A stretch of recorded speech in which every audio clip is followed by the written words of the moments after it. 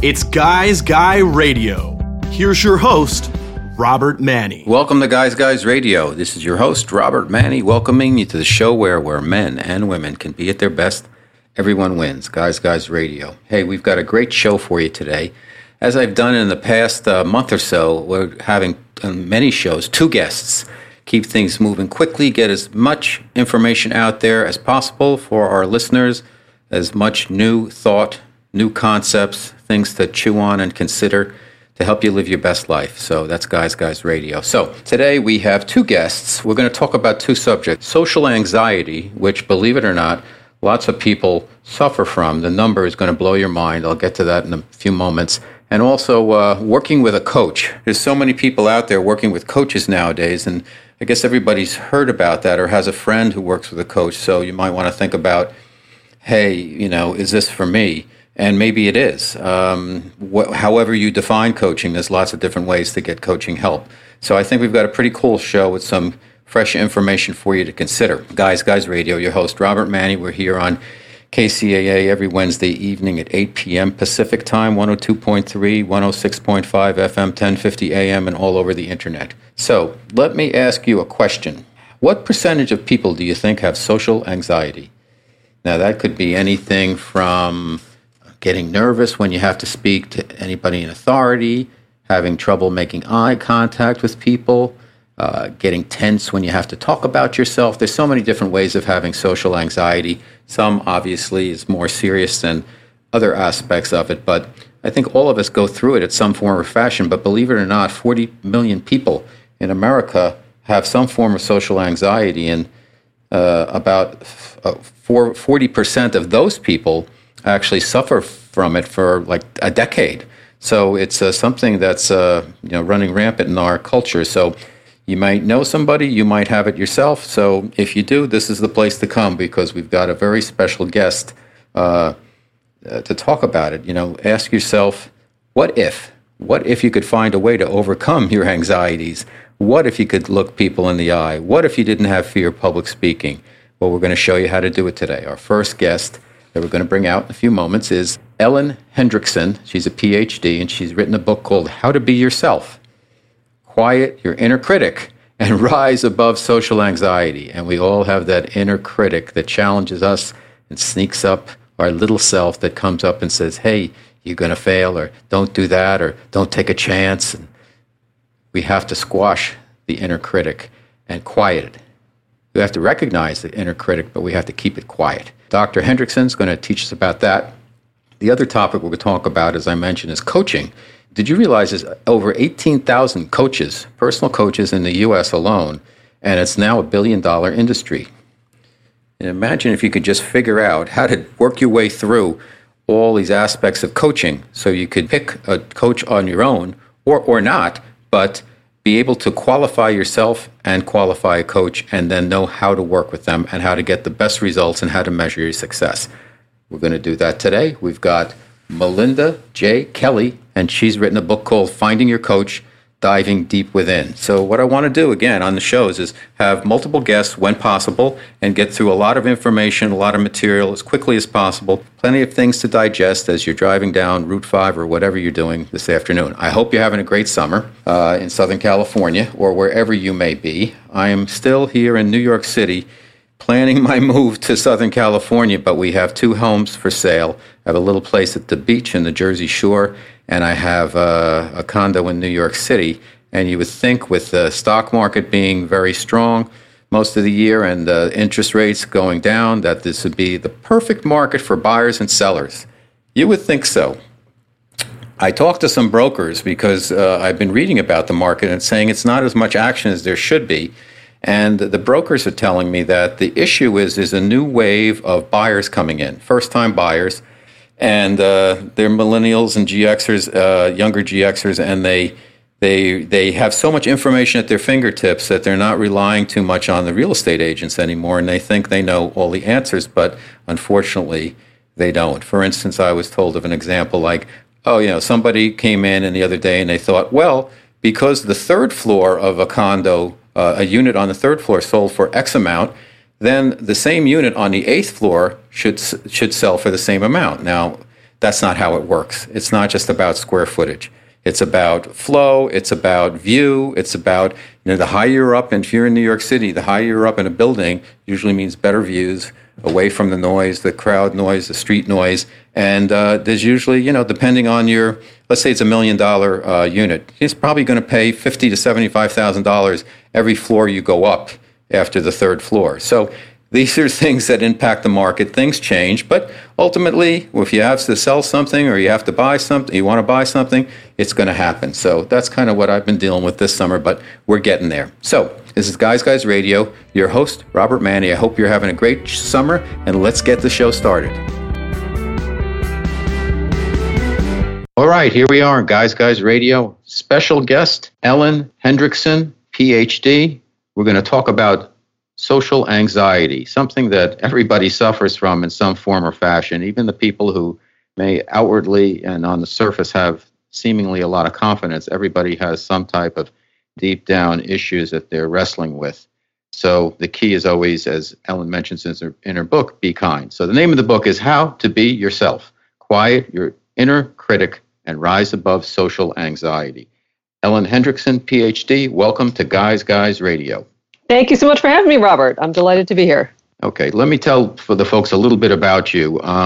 You're a clinical psychologist. You've helped millions calm their anxiety and be their authentic selves through your award-winning, you have a podcast, Savvy Psychologist. You're regularly featured in Psychology Today, Scientific American, Huffington Post, Susan Cain's Quiet Revolution, and you earned your PhD at UCLA, and also went to Harvard Medical School, and you live in Boston, so you got a lot of credentials. So tell us, why do so many people in today's culture have social anxiety? That is the $64,000 question. So I can say that social anxiety is definitely increasing. We hear that through the grapevine, but I think it actually is true. And some of that is for a heartening reason, is that stigma towards mental health problems is slowly decreasing. It's definitely still there, definitely still an issue, but the fact that so many people have decided to come forward either online or in person and disclose their own struggles with social anxiety or shyness, I think normalizes it and makes it easier for others to step forward and say, hey, I struggle with the same thing.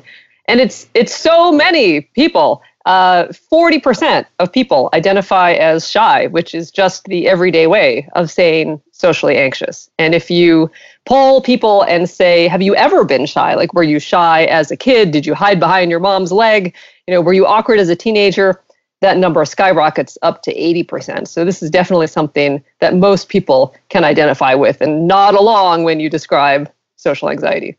Okay, let's talk about your definition for social anxiety and how it's different from shyness, because a lot of kids can be shy and some adults are shy. And is that necessarily social anxiety? Is shyness part of just our natural human nature, or is shyness a tipping point for social anxiety? Sure, that's a great question. So what I call small s social anxiety is synonymous with shyness. It's this sense of self-consciousness, and we can all relate to this feeling. So we've all looked in the mirror and seen a big zit on the end of our nose, or had a particularly bad hair day, and that feeling of wanting to hide or cover or conceal is the exact same feeling we have with social anxiety, except for social anxiety, it's about something inside rather than about something external. With that zit or that bad hair day, we might want to throw on some tinted moisturizer or, put on a hat to hide our perceived defect. And with social anxiety, there's that same feeling. There is an urge to hide or to conceal, and we worry that if we don't hide that perceived defect, and again, I want to emphasize that word perceived, right, that we will be revealed, that people will see this perceived defect and judge or reject us for it. Okay, how can individuals, since 40%, I think it was, have some form of social anxiety, and that means 60% don't, but still, there's a lot of people on both sides of the fence. How can somebody kind of do a self-assessment and say, well, maybe I'm a little shy, or maybe I do have social anxiety issues that I need to overcome? Sure. So I think it only becomes a problem when it crosses the line into what I call capital S social anxiety, which is when it becomes diagnosable. It becomes social anxiety disorder when it causes inordinate distress or impairment. And so examples for that are, okay, so for example, it's perfectly normal to feel anxious before, say, a job interview or a first date because we are being judged in a way. But if we feel that same level of anxiety before, say, like going to a new exercise class or while standing in line at the bank, then that's distress. That's a disproportionate amount of distress for the situation. So that could cross the line. Impairment is when essentially it gets in the way of living our life. So if we pass up a promotion because it would mean giving presentations or traveling for work and meeting a lot of new people, or if we're a student and we deliberately forego 20% of our grade because that's the class participation portion, and we just feel like we can't raise our hand, can't answer in front of the class, then that is impairment. That's getting in the way of living our life. So that's when it does cross the line on that continuum into a disorder. Now, how can individuals then, a lot of people have a fear of public speaking, and to me, it's always a practical solution to things. If you prepare your material, if you're really prepared, you're going to have less and less anxiety when you get up in front of people. So if that's true to a certain extent, how can people prepare themselves to deal with the external world and not have as much social anxiety? Absolutely. So I think you've hit upon something really interesting, because preparation absolutely is something that can be helpful. You feel ready to go, you feel more confident. And in terms of social anxiety, there is absolutely such a thing as over preparation, that some people will say, rehearse in their heads what they want to say before they go into a party, or perhaps even rehearse in their heads what they want to say before they walk up to a fast food counter, because they don't want to be revealed as a babbling idiot, or they don't want to be revealed as like not having their stuff together. And so what we want to do with that is it's certainly okay to prepare for something where you are going to be observed, but to try to reel back that over preparation when it becomes an exercise in simply artificially tamping down your anxiety rather than actually moving ahead, that's when you've gone a little too far. And so a nice trick that you can do to feel more ready to either go to a party, go to a wedding reception, is when you're in the moment, is to turn your attention outward. When we start to feel self-conscious, we naturally will turn our attention inward and start to monitor how we're doing. We'll start to monitor how things are going, and we'll start listening to that inner critic who says, oh, I hope what you just said didn't sound stupid. Oh, they're going to think you're an idiot. Or, oh, maybe you'd look more casual if you stood this way. And what that does when we turn our attention inward is that eats up all our bandwidth. And so there's very little left over to actually pay attention to the moment. And so that's often why we end up like spilling our drink on somebody or tripping over our own feet, because there's not enough bandwidth left over for just being in the moment. So if we can turn our attention outward and focus on, say, the person we're talking to, or the environment in front of us, the group that we're with, the audience, perhaps, then you would think that would make us more nervous, but actually it frees up a lot of that bandwidth. And then we can respond in kind because we're attending to the moment. We're listening to what's being said. We're there, and we respond more naturally and actually come across better and are better liked. So turn your attention inside out. In today's culture, we have so much social media, and makes some people feel good and other people not feel so good. And if you go on Instagram and you look at what some of the young women, I guess the guys too, but they're prancing around in very little. It's like putting everything out there. It's like, look at my butt. It's like it's really. Is this phenomena of social media and technology making people better at social anxiety or worse? And let me give you an example. I interview lots and lots of relationship coaches, and it seems that a lot of millennials and beyond, they have trouble with face-to-face encounters, connecting that way because so much is done behind the keyboard. So when, to me, when you're really going to make a connection, ultimately it's got to be face-to-face anyhow. Back in the day, a guy would go into a bar and he'd see a woman he wanted to meet, and it's like, "Hi, my name's Luke. Can I buy you a drink?" That doesn't happen anymore so much because you can get a date on Tinder. How is all of this stuff impacting into people in our culture? And is social media a culprit, or is it a friend, or is it a foe, or what is it? How do we manage it? Yeah, oh my gosh, that's a huge question. I threw a lot at you. Sorry. Yeah, no, that's fine. So social media is a paradox because it's designed to connect us, and it does. It absolutely, it allows us to keep in touch with, folks from high school that, 20 years ago we would have never seen again. Right. It definitely allows us to expand our social horizons. But at the same time, technology also allows us to avoid people. So, pun intended, technology leaves us to our own devices. And so, like, for instance, like I was in New York a few weeks ago, and I saw an ad for a food delivery service, and it said, "Over 8 million people living in New York City, and we help you avoid them all." Yeah. And so, such New York. Yeah, that's such New York. And I get it. Like, people can be, annoying and prejudiced and unpredictable, but people are also awesome and hilarious and caring and wonderful. They say hell is other people, but so, heaven is other people as well. Right. But with social anxiety, when we avoid something, it gets built up in our mind as something big and scary. So, for example, like, have you ever procrastinated over something, and then when you finally did it, you thought, was that it? That's all I was avoiding? So the same thing happens when we avoid people, because that builds up the two fundamental lies of social anxiety. One is that the worst case scenario is a foregone conclusion. That, for instance, if I, walk up to this woman in the bar and say, "Hi, my name's Luke," she's going to pour her drink on my head and yell at me and run away. And because if we don't have any experience with that, we don't know what's going to happen. We don't know what usually happens in that script. Our mind is going to automatically jump to that worst case scenario. I had a client who thought that if she said hi to somebody that she had an awkward encounter with previously, that they would yell at her.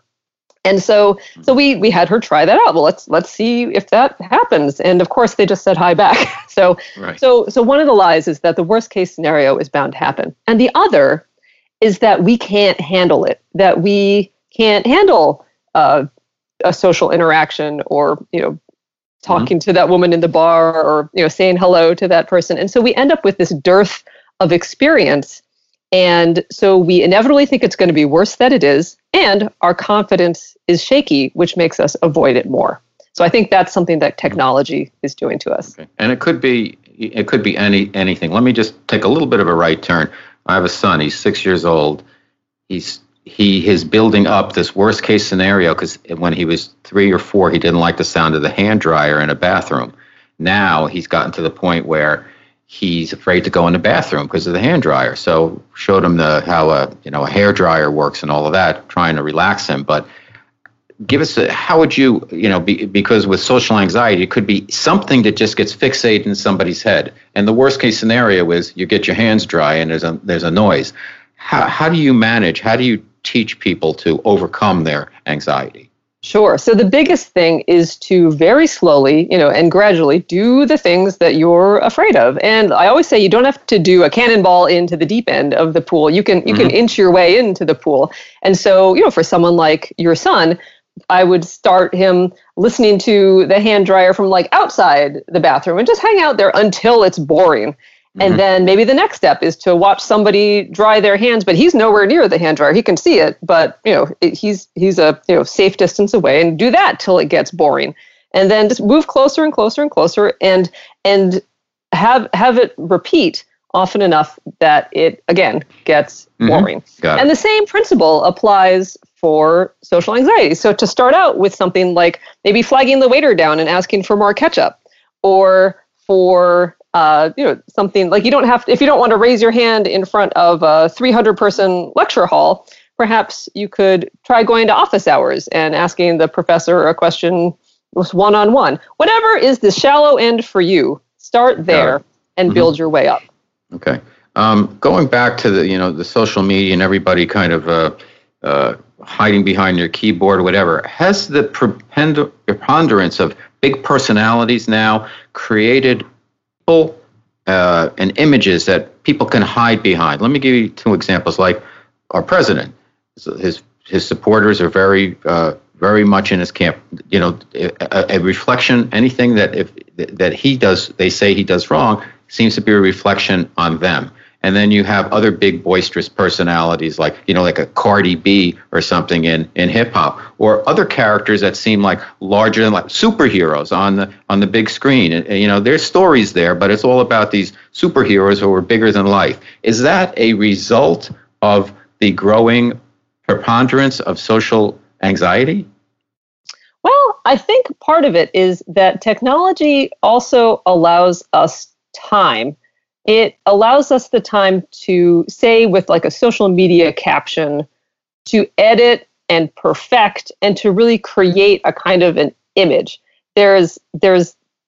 We don't have to talk in real time anymore when we're producing a video or a picture with a caption or even a text. There certainly, people can edit and take as much time as they need to write what they perceive to be witty and perfect. And what is happening is that I think perfectionism is really leaking into the picture. And perfectionism is a big driver of social anxiety. So for instance, if you're in a meeting at work, you might think that you have to have a perfectly formed paragraph in your head before you can state your idea. And so what happens? You stay silent and then someone else says your idea. Or if you're hanging out at a party and you think that you have to drop a perfectly timed, witty, cool comment as you're talking in a group, again, you're going to stay silent, and then the conversation will go on around you. And so the answer is essentially to lower the bar and to remember that our social life, or our social media presence for that matter, isn't like a laser maze, that like if we make one false move, like alarms are not going to go off all around us.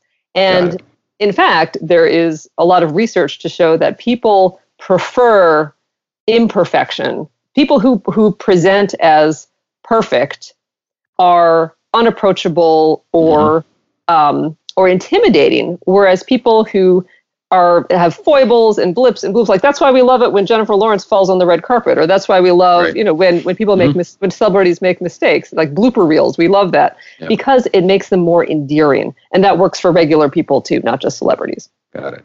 Okay, Guys Radio, your host, Robert Manni. Our special guest is Ellen Hendriksen, PhD.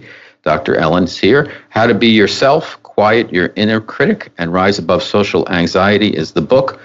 You talk about just being yourself as being terrible advice, but why you should do it anyway. So what does it mean to be authentic and to be yourself? And what are some of the first steps that people can take to get on this right path?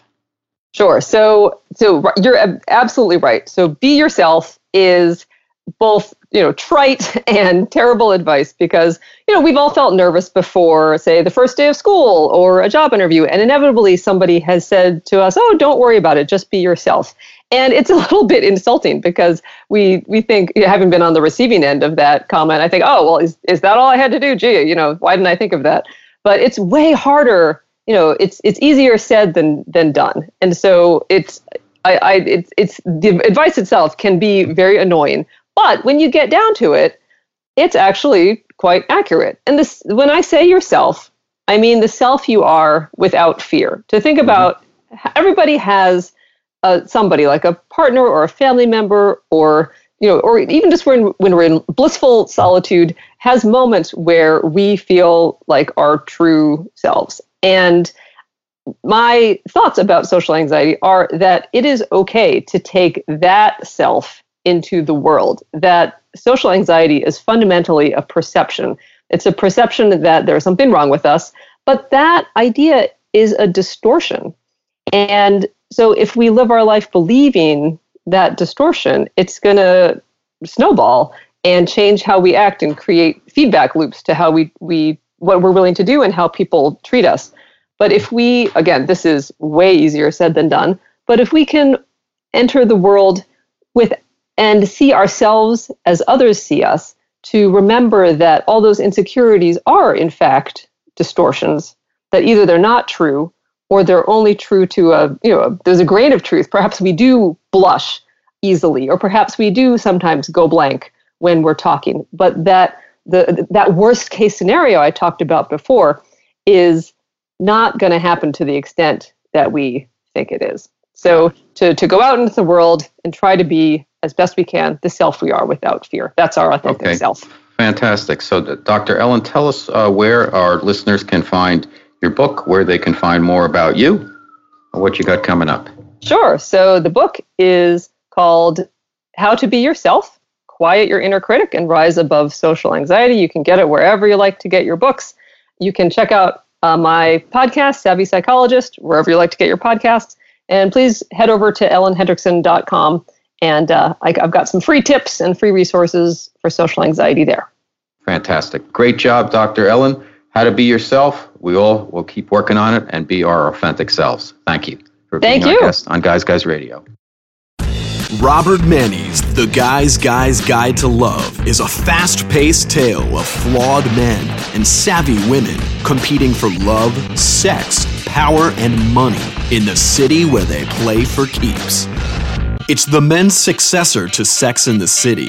The Guy's Guide to Love is a sexy romp through the fast-moving, high-stakes world of Madison Avenue. Available now on Amazon and wherever books are sold. Okay, for Guys Guys Radio, our special guest is Melinda J. Kelly, and she has written a book called Finding Your Coach, Diving Deep Within. Let me tell you a little bit about Melinda and then a couple of reasons why I want to have her on the show, and she's put this fine book together. She's combined her extensive professional and volunteer experiences to look at the reasons why we seek and search, like our listeners on the show, yet still might not find the fulfillment we're looking for. Finding Your Coach, Diving Deep Within is her meditations on her discovery. And let me say a few words before I introduce Melinda about coaching. You know, there's so many people. Well, let me bring her on, and then we'll talk about the coaching. Welcome to the show, Melinda J. Kelly.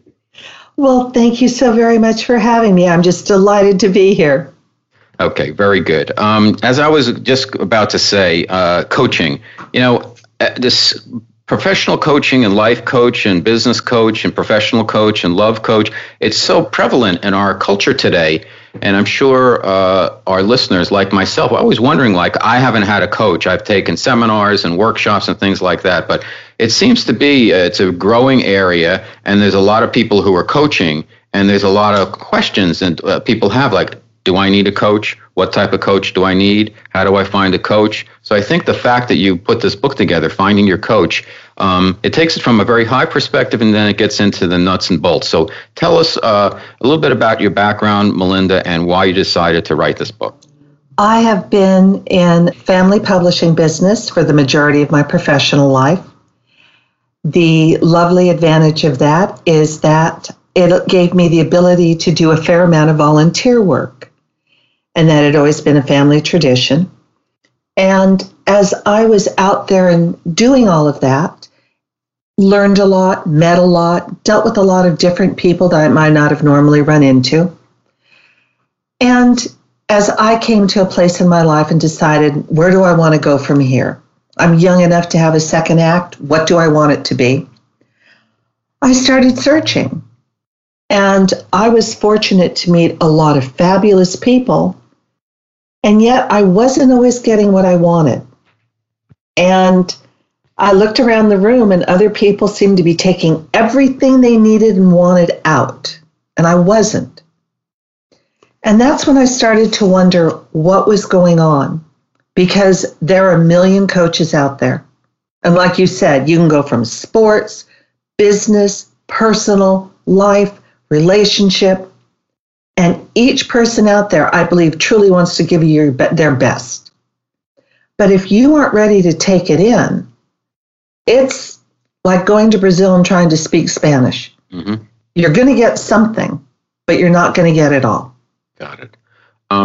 So when people, when they're going to embark on this, thinking about should they get a coach or not, you guide them to, you got to start with kind of qualifying yourself first before qualifying a coach. And there's some questions you ask people to ask themselves before, at the beginning of the journey, if you will. Could you talk to us a little bit about that, Melinda? Most certainly. Because as much as we think we're totally together, at some point in every relationship, personal, romantic, professional, we're going to knee-jerk in a way we don't understand and it doesn't make sense. And it might be because we don't understand what our relationship is with an authority figure. And anytime you're dealing with somebody in a capacity where they're giving you advice, you've made them a parent. Now, if you haven't resolved those issues within your own mind, you're going to, push back. And when we know who we are, it gives us the strength to be able to take criticism and praise and take it in fully and honestly and truly and not question it. So I could be working with you and you raise great questions, but I don't like them because my mother asked me that. Who have I hurt by not knowing what I need? Mm-hmm. You just want to help me get where I want to go, but I'm shutting you down because of things I haven't realized are still floating within me. Mm-hmm. Okay. A lot of people, they're interested. Yeah, I'd love to have a coach. And then they're like, well, usually the time where they say that is maybe they're out of work or they're at an impasse in their career. And they're like, well, I want to have a coach because I need to get myself on stream, but then I don't have the money to have a coach.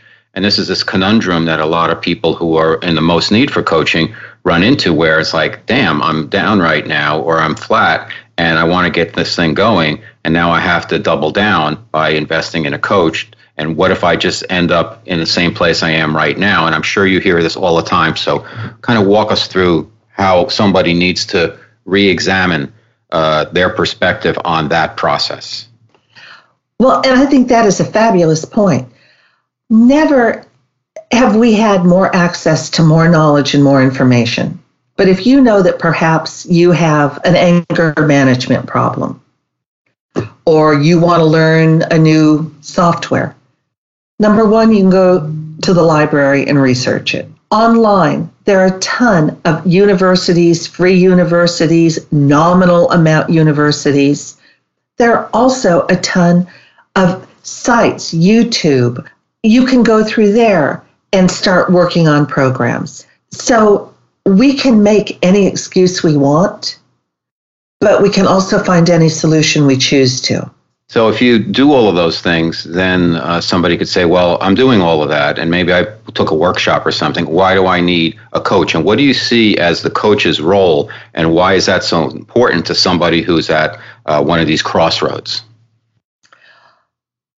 The coach is there to help you get clear and to give you suggestions. They're not there to perfect your dream. They're to help you achieve your dream. And that's where not knowing where you are and being clear within yourself becomes the issue. Because you can want to do 7 things at once, but the only one that they can work on, or that there's only one you can work on and get to. And if you aren't clear on what you want, they can give you the best information in the world, but you're not going to get there. It's like saying, I want to go to the circus, the beach, and Disneyland all in one day. Well, yeah, you can drive by each of them, but you're not going to get to enjoy any of them. Mm-hmm. Let's. You also talk about the importance during the self-qualifying stage, where some people might want to take some tests. You mentioned Myers-Briggs and some others.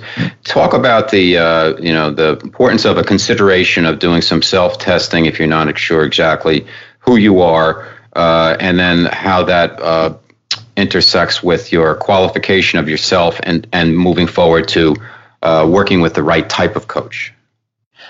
Well, because you may have, the point is, Melinda, you may have misidentified what the real issue is in terms of what you need to get yourself ahead. Excuse me for interrupting, but I thought it was an important point. No, that's a fabulous point. I find all the different tests a beautiful way to sort of see who you are or to confirm who you think you may be. But the Myers-Briggs is an absolutely perfect one. My friends who know me think I'm an extrovert. But I personally think I'm more of an introvert until I know you. And then I'm very extroverted, which is why I think it's great they now talk about an ambivert, which I believe we really all are. But I agree. Going through those tests gives you a better sense of who you are. And it also opens your eyes to who other people are.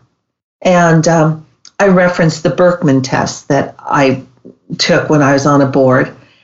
And it really helped me understand I come from a verbal and emotional perspective. And the people that were identified by other colors were very scientific, precise, literal, analytical. I made them crazy. I didn't mean to, but I made them crazy. I then understood how to work with them in a way that ended up being much more enjoyable for both of us. How do you, what happens a lot of times where there's two different types of people who kind of shape their path, if you will. And let's talk about it like professionally. Some people, they go to law school and they're like, nah, I want to be a chef. And then they go to some chef school and then they become a chef, or they work in the kitchen and they move ahead. And there's other people, and I would include myself, and it's leading to a question, but who take a little bit out of each experience. And so it's additive, so you're building. For instance, I had when I was in marketing, I really focused on the consumer a lot. So then I went on the advertising side, was totally against the grain, but it really helped me a lot because I worked with a lot of really creative people. And that put me in the point where I wrote a novel about advertising. And then from the book about advertising, The Guy's Guide to Love, I started blogging because the main character in the book was writing columns. And so I started doing that. And then I had my own website. And in our business, we developed the first distilled spirit website for Stolichnaya way back in the 1990s. So I made sure I used all of that skill for my own website. Then I started doing the Guys Radio and made the shift from kind of a corporate career to building my own brand. But the point is, each step of the way, what I've made sure I've done is take what is my DNA, my professional DNA, and move it to job, and keep building it, and it can flower in different ways. Which way do you find is more typical? The former, where I was a lawyer and now I'm a chef, or kind of doing what I do was take little bits and, you keep building and then build something else, but you're always taking something with you. Even though I know that lawyer who became a chef might have taken some of his or her attorney skills into the chef thing, but it is a little bit of a separatism there. Well, as you were talking, it struck me as it's sort of lovely to think about becoming Renaissance people of both talents and emotions. Mm-hmm. And I feel we're seeing that more and more. I'm not sure, your question's very well taken, because are people leaving a career out of rejection of the past, moving towards the future? Or are they running to a future? Or are they choosing a future? Right, that's what I was kind of getting at. And that's when you are running from something, you're going to be a chef, you're going to be a gardener, you're going to take a ton of careers because the issue hasn't been resolved in what it is you're running from. Mm-hmm. When you're moving towards something, it's expressing a new talent, it's looking at a new way to approach your life. Mm-hmm. And I feel we are starting to have a sense of, I'm more than a job. We are starting to really appreciate we are so many different talents within one person that the idea that you're a company man is long gone and that one career might be what identifies you. She said you're an attorney. That's theoretically the brass ring of careers. And yet, at some level, it didn't fulfill you in the way you wanted. Why do you need to stay there? Why not choose something? Why not take all that skill and knowledge and benefit yourself and others in a new direction? And I truly value that we're doing that more and more as people, that we're not seeing that we have to be stuck in one lifetime as one person, that we can at any moment decide, I have more to give and more skills to offer. So I don't know that there is an answer, because I find there are other people that suddenly go, I've loved this, and I now need to express that I'm going to be the most incredible pastry chef in the country. Okay. Ways, there's what's the best way for somebody who comes to the determination, yes, I need a coach to make a transition or to kind of supersize the career they're in.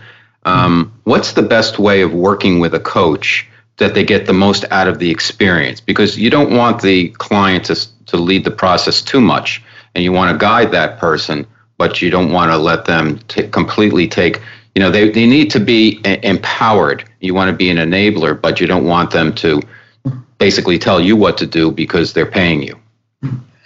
Well, like tell them what to tell you. And that's an excellent point, because until you've actually, and I'm using the you as, or the we, the royal we. So I'll say, until I'm able to look at my quirks, to look at what's going on in me, I can work with you professionally and never tell you what really I want to take care of, because I'm hiding it, or I'm embarrassed by it, or I'm afraid to dream that big. And so ultimately, the only person I'm hurting is myself.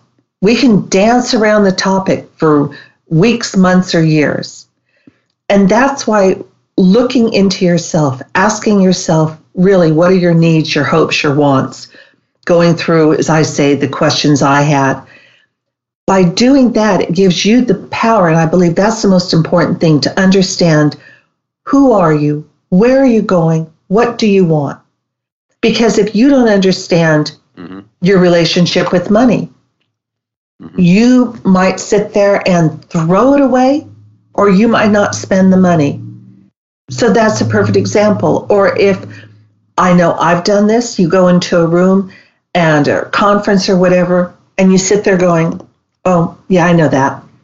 Yeah, oh, I know that too.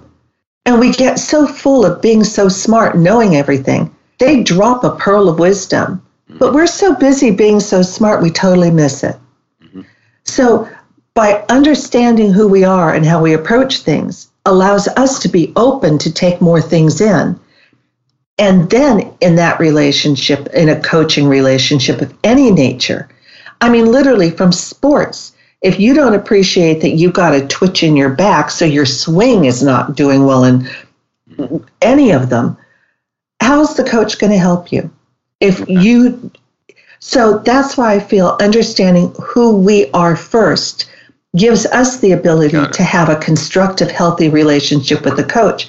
Otherwise, we're going to go from coach to coach to coach and wonder why there's so many fraud hucksters out there, instead of realizing the only thing that hasn't changed is we're in the variable.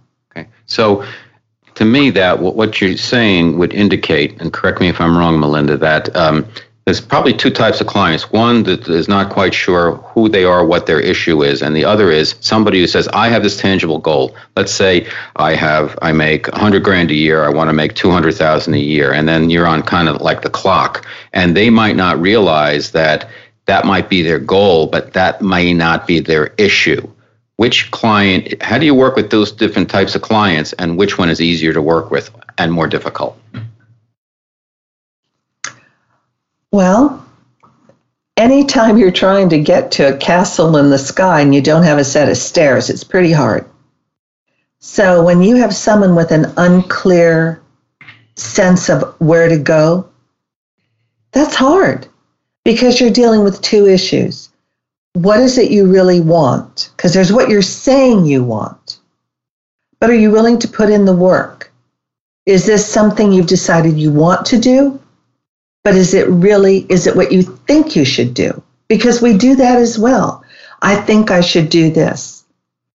Well, thinking, your head and your heart, if they aren't in unison, you can decide to do anything, but getting there is going to be problematic. When you've got an individual, a client who is like, I know that I want to, and I'm going to go with concrete things, because when someone says, oh, I want to change the world, that's lovely but hard to get to. But when someone says, I want to open a business and how do I get there? That's a very clear thing you're able to work with. And you can sit there and start literally on the financial, on the logistics, on a variety of different things and give them clear, simple advice and watch them achieve it. That can be very fulfilling, and it sounds easy, but it isn't, because in that entire process, there are going to be the moments when they are white knuckling it through, and you have to help them deal with their emotions as well as their hopes that are battling with each other. Got it. Okay, it's Guys Guys Radio. This is your host, Robert Manny. Our special guest, Melinda J. Kelly. Her book is Finding Your Coach, Diving Deep Within. And one of the great things about what Melinda is doing is she's not just selling her coaching services. Far more than that, she's teaching people about how to shift their perspective on coaching, what to expect, the importance of doing self-examination and self-qualification first, and then getting into a situation where you work with a coach much more efficiently because you have a better sense of who you are and what your issues might be. Let's say somebody like myself, I came to you and said, okay, I told you that I was actually an English major in college. I got into business because I want to write, but I needed experience, so I wanted to travel around the world on a company dime, which I did. Then I got my marketing MBA. Then I got into advertising. Then I wrote 2 books. One of them got published. Then I did my website. Then I did Guys Guys Radio. Now it's blowing up. And now I'm working on 2 other nonfiction books. And now I got a screenplay, and I got a TV series. And I want this thing. I want a bigger and bigger and bigger audience, and I want sponsors. What would you tell me to do? Well, how would you work with me starting out? I'm not asking you for the answer. I know what I want. I know who I am. I know how I serve. But from your perspective, how do you work with somebody like me who comes at you like a know-it-all?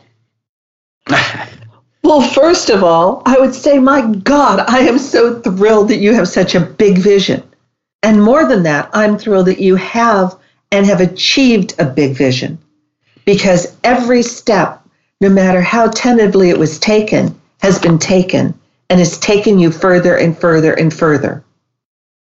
And so with that, it would seem to me, it would be getting clear on what it is, where to next. Because listing everything you've done, how each success is built on the other, you've got the knowledge, you've got the ability. The question becomes, do you need someone to help you be accountable? Do you need someone to help keep you on track?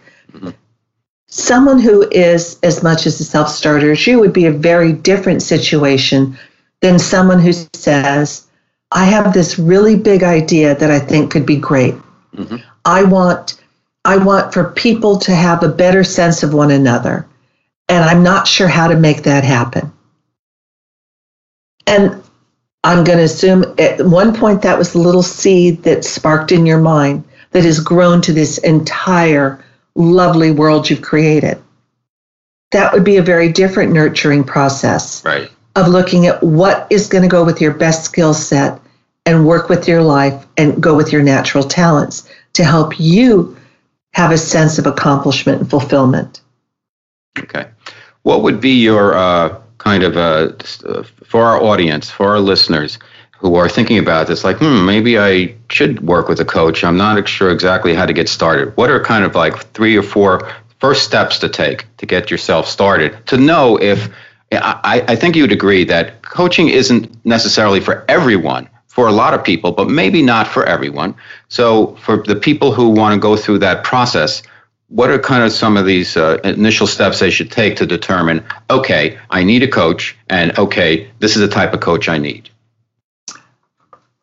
I would say if you have looked and done research and studied and gone to all the traditional routes and still are not sure that you're getting what you need, maybe you need to look for a coach or a professional mentor or someone along that line. I would say talk with your friends. Ask who they've worked with. Ask what they found advantageous. Ask what they didn't like. Mm-hmm. When you meet someone, interview them. And interview them more than just words. Get a sense of their work. Get a sense of if the two of you resonate. If your values are the same. If you approach life from the same perspective. They can be fabulous for your friend, but they're not hitting your needs. Right. If you start to work with somebody and don't feel it's right, honor that. It doesn't matter. If you're not comfortable, you're going to shut down, and neither of you are going to have an effective relationship. Got it. Okay, great stuff. Melissa J. Kelly, Finding Your Coach, Diving Deep Within.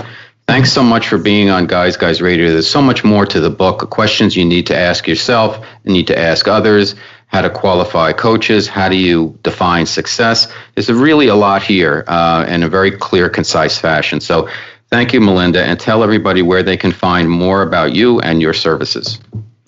You can find me on the usual social media under Melinda J. Kelly, and my website is melindajkelly.com, and my book is available at Amazon, and certainly would look forward to hearing from any of your listeners.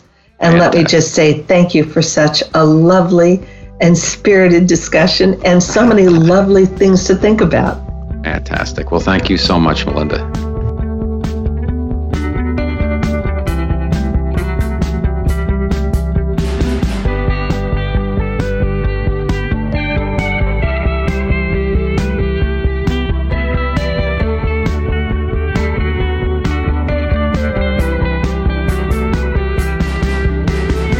All right, we're back at Guys Guys Radio. 2 excellent interviews with Ellen Hendrickson, PhD, talking about how to quiet and manage that inner critic and rise above any social anxiety you may have, and like how do you be yourself. And also Melinda Kelly, Finding Your Coach. So what did we learn today? What's our Guys Guys guide for the day? Well, as far as social anxiety, I think the first thing is that there's nothing wrong with us. And there's nothing to fear except fear itself. I think what we need to do before we do anything that's challenging to us, ask yourself, hey, what's the worst that can happen? And, if you have your health, not that much bad can happen, because health is really so important. And then also, every once in a while, you just have to say, WTF and YOLO. Just go for it. Just do it. Follow your dreams. Don't let that inner critic keep barking. Quiet it down and do your thing, because there's nothing wrong with you and everything's going to be good. So treat yourself well, believe in yourself. Secondly, in terms of finding a coach, I think the things to do are we need to qualify ourselves first as to what we're looking for. Who are we? What do we need to learn? And then qualify the type of coach and the specific coaches we are considering working with. It all begins with us. We don't have to change ourselves. I always like to say everything's there. It's all about finding our truth. It's not about changing ourselves, because we come from perfection, so therefore there is an aspect of perfection in us, so we just have to find our true selves, and find our higher self, not our small self, and work with that. So find your truth. Guys Guys Radio, we've got over 370 shows now. You can find us on, of course, here on KCAA, FM and AM, 8 p.m. Wednesdays, Pacific Time. We're also on Spotify, iHeartRadio nationwide. We're on iTunes, TuneIn Radio, Spreaker, Stitcher, Blog Talk Radio, KCAA.com, streaming, robertmanni.com. It all started with my book, the novel, The Guys Guys Guide to Love, about 2 guys in advertising competing for love, sex, power, and money. And it's been called the male Sex in the City. So that's how we all started the Guys Guys movement. That's our source material. From there, on robertmanni.com, MANNI, we've got over 300 blog posts on everything about life, love, and the pursuit of happiness. And then we started up Guys Guys Radio, and we've continued to grow and grow and grow, and we got a lot more shows coming. We got a lot of great guests coming. So I thank you for allowing me into your space. I thank you for supporting me. If you want to give us a review on iTunes, you want to subscribe, that's great. You want to buy the novel, that's great. You want to just listen, that's fantastic also. I thank you. I look forward to us getting together again next week. And until then, like I always like to say, guys, finish first.